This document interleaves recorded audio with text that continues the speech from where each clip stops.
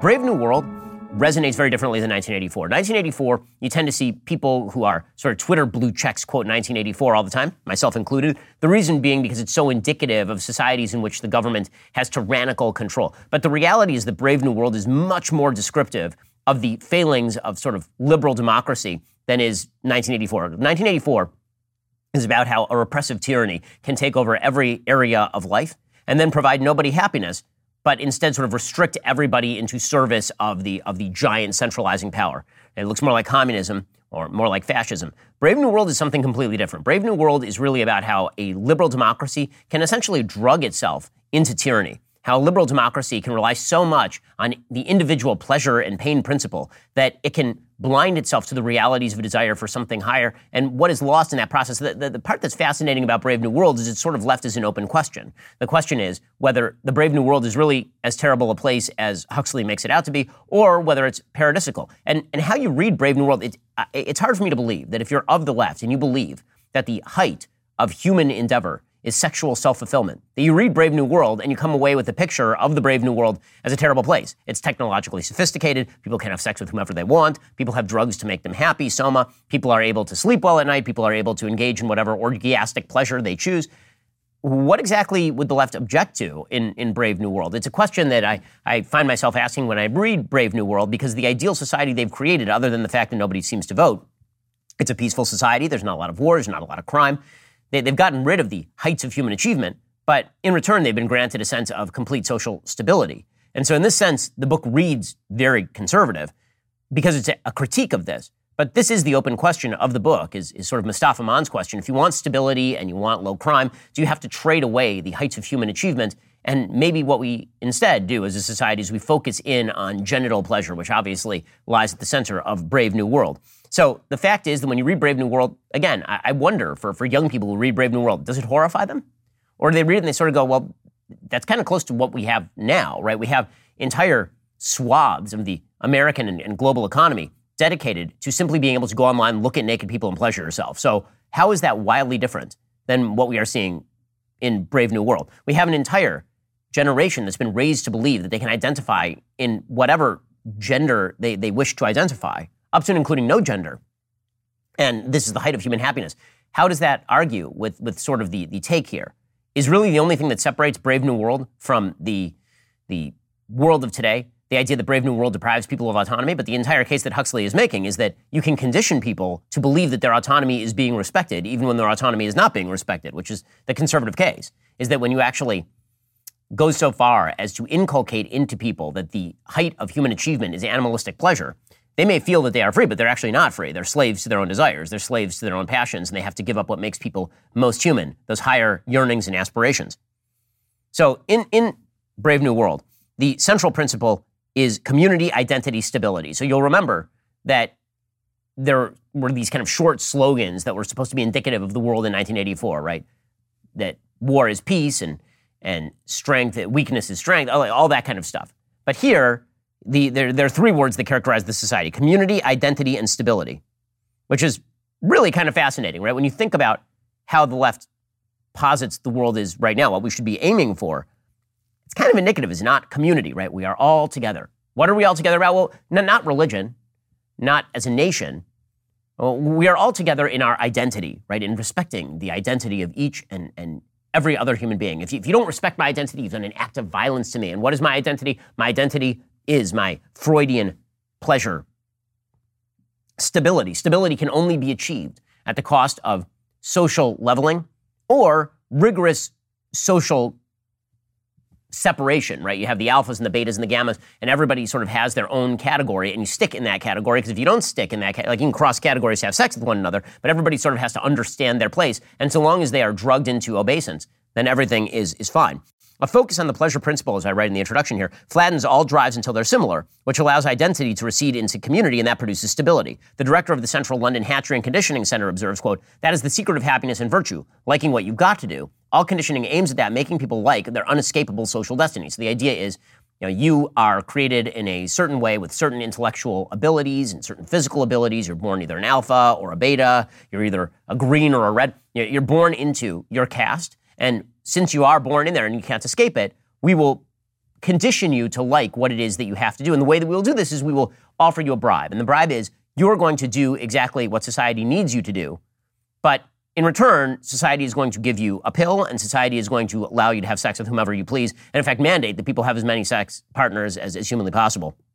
So human beings are treated in Brave New World exactly like animals. Huxley describes the Central London Hatchery and Conditioning Center, which of course sounds exactly like you're hatching chickens and like you are conditioning animals. The laboratories are in workers in corpse-colored rubber gloves. They're frozen. They work under frozen dead light. Human beings are treated as widgets. Quote, we also predestine and condition. We decant our babies as socialized human beings, right? Babies are bottles of wine. You decant them.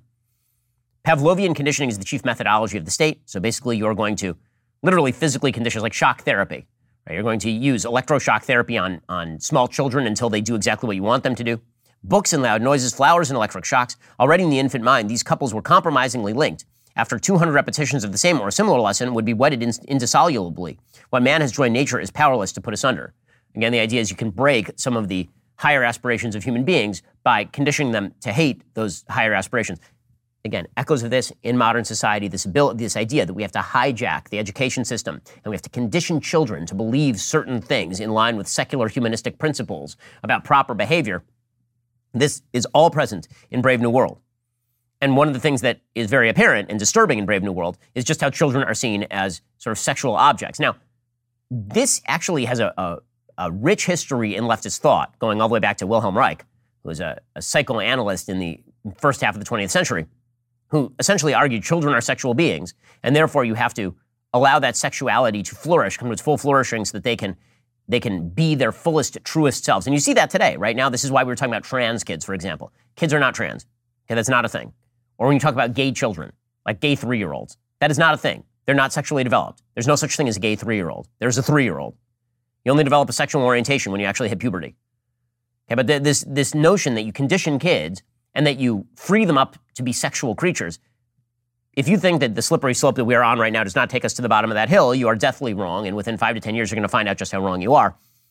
As Brave New World says, he let out an amazing truth. For a very long period before the time of R. Ford, right, we'll get to Fordism in a second, and even for some generations afterward, erotic play between children had been regarded as abnormal. There was a roar of laughter, not only abnormal, actually immoral. No, and had therefore been rigorously suppressed. A look of astonished incredulity appeared on the faces of his listeners. Poor little kids not allowed to amuse themselves, they could not believe it. In any institution that threatens this particular order, community solidarity through the pleasure principle has to be treated as the enemy. History has to be obliterated. Family has to be obliterated. The home has to be leveled. Citizens are actually made nauseous at the thought of home, because the idea of home is that you might actually have a small platoon, right, as Edmund Burke put it, that is capable of standing up to the broader community. And you don't want that. So people have to be conditioned to believe that home is a place of terrible smells and yelling and screaming and parochial interests. Right, a few small rooms, stiflingly over-inhabited by a man, by a periodically teeming woman, by a rabble of boys and girls of all ages, no air, no space, an under-sterilized prison, darkness, disease, and smells.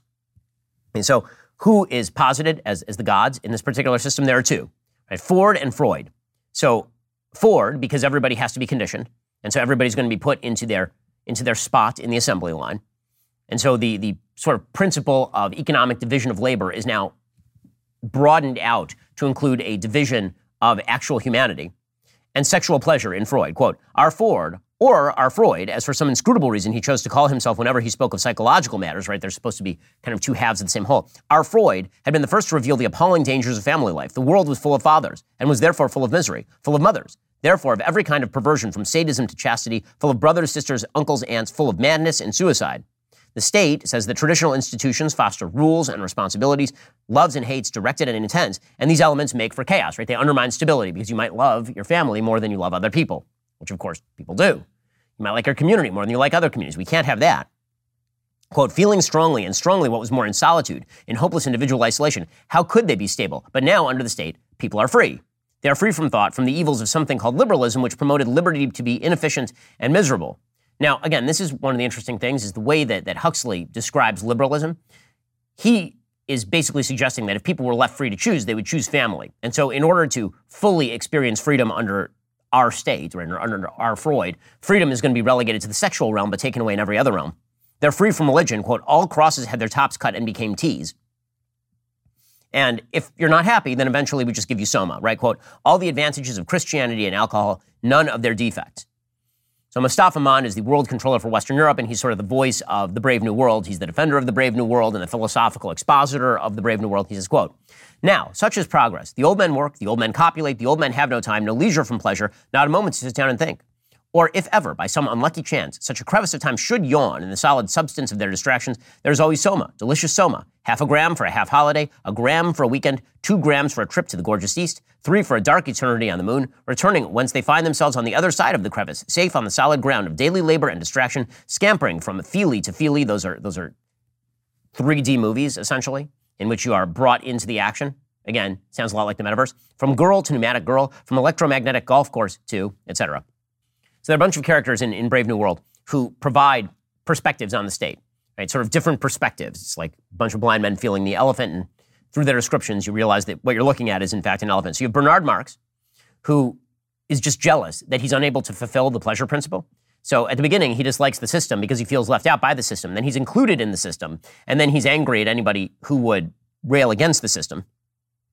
Lenina Crown, who believes in the pleasure principle of the world state, but finds herself drawn to monogamy, right? Because it turns out that, just as in reality, in this book, women tend to be drawn toward the institution of monogamy and familial love and long-lasting relationships. But in order for us to have the pleasure principle be at the center of everything, we have to reduce sex down to pneumatic descriptions, right? Sex just becomes how many partners you have, the actual physical pleasure of the thing, as opposed to emotional connection or forming deeper relationships. And it's something modern society has done an excellent job in doing, is disconnecting sex from relationships.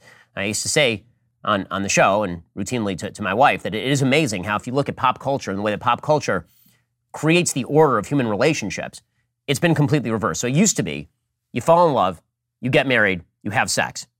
Now the order is you have sex, maybe you fall in love, maybe you get married. So you will see shows like Friends in the 1990s was famous for doing this, where you'd have people hopping into the sack with one another, and then the big decision was whether to say I love you, which is such a reversal of the normal course of human interactions. Normally, in order for women to want to have sex with men, this is just general social science data, they want to have an emotional connection with the man beforehand.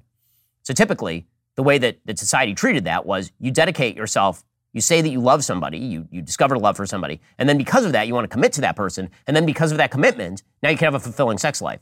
Instead, they've decided to reverse that. That's how it works in Brave New World as well. So Lenina gets caught between her own sort of instinct for monogamy and relationships and the fact that the society keeps telling her over and over and over that what she really should do is have sex with whomever she quote-unquote wants, even though she doesn't really want to. Mustafa Mann, he makes it clear that what the goal is, right? In all of these dystopian books, you need one character who basically just says the thing out loud. So in 1984, right, you have a character who tells the main character like all the details of exactly what the Brave New World is going for, right? There's this long monologue near the end of 1984 where this character who's a representative of the state explains exactly what the state is doing and how it really is all about just crushing people. And here, Mustafa Mann is the representative of the state. He makes it clear that intellectual life cannot survive if you are going to have stability. Because if people have too many thoughts, and if people have too many desires and dreams that go beyond exactly how to pleasure themselves, then the social order is undermined. We'll get to more on this in just 1 second. First, Pure Talk believes in American values, and that free should mean, like free. So when you switch to Pure Talk today, you'll get a free Samsung 5G smartphone. There's no foreign line requirement, no activation fee, just a free Samsung that's built to last with a rugged screen, quick charging battery, and top-tier data security. Qualifying plans start at just $35 a month for unlimited talk, text, 15 gigs of data, and a mobile hotspot. Pure Talk gives you phenomenal coverage on America's most dependable 5G network. It's the same coverage you know and love, but for half the price of the other guys. The average family saves almost $1,000 a year. So I challenge you to choose a company that actually doesn't hate your guts and shares your values. Let Pure Talk's expert U.S. customer service team help you make the switch today. Go to puretalk.com/Shapiro to claim your eligibility for your free brand new Samsung 5G smartphone and start saving on wireless today. Again, go to puretalk.com/Shapiro to switch to my cell phone company. I've been using them for years. They're fantastic. You'll love them as well. Go to puretalk.com/Shapiro and claim your eligibility on that free brand new Samsung 5G smartphone. Start saving.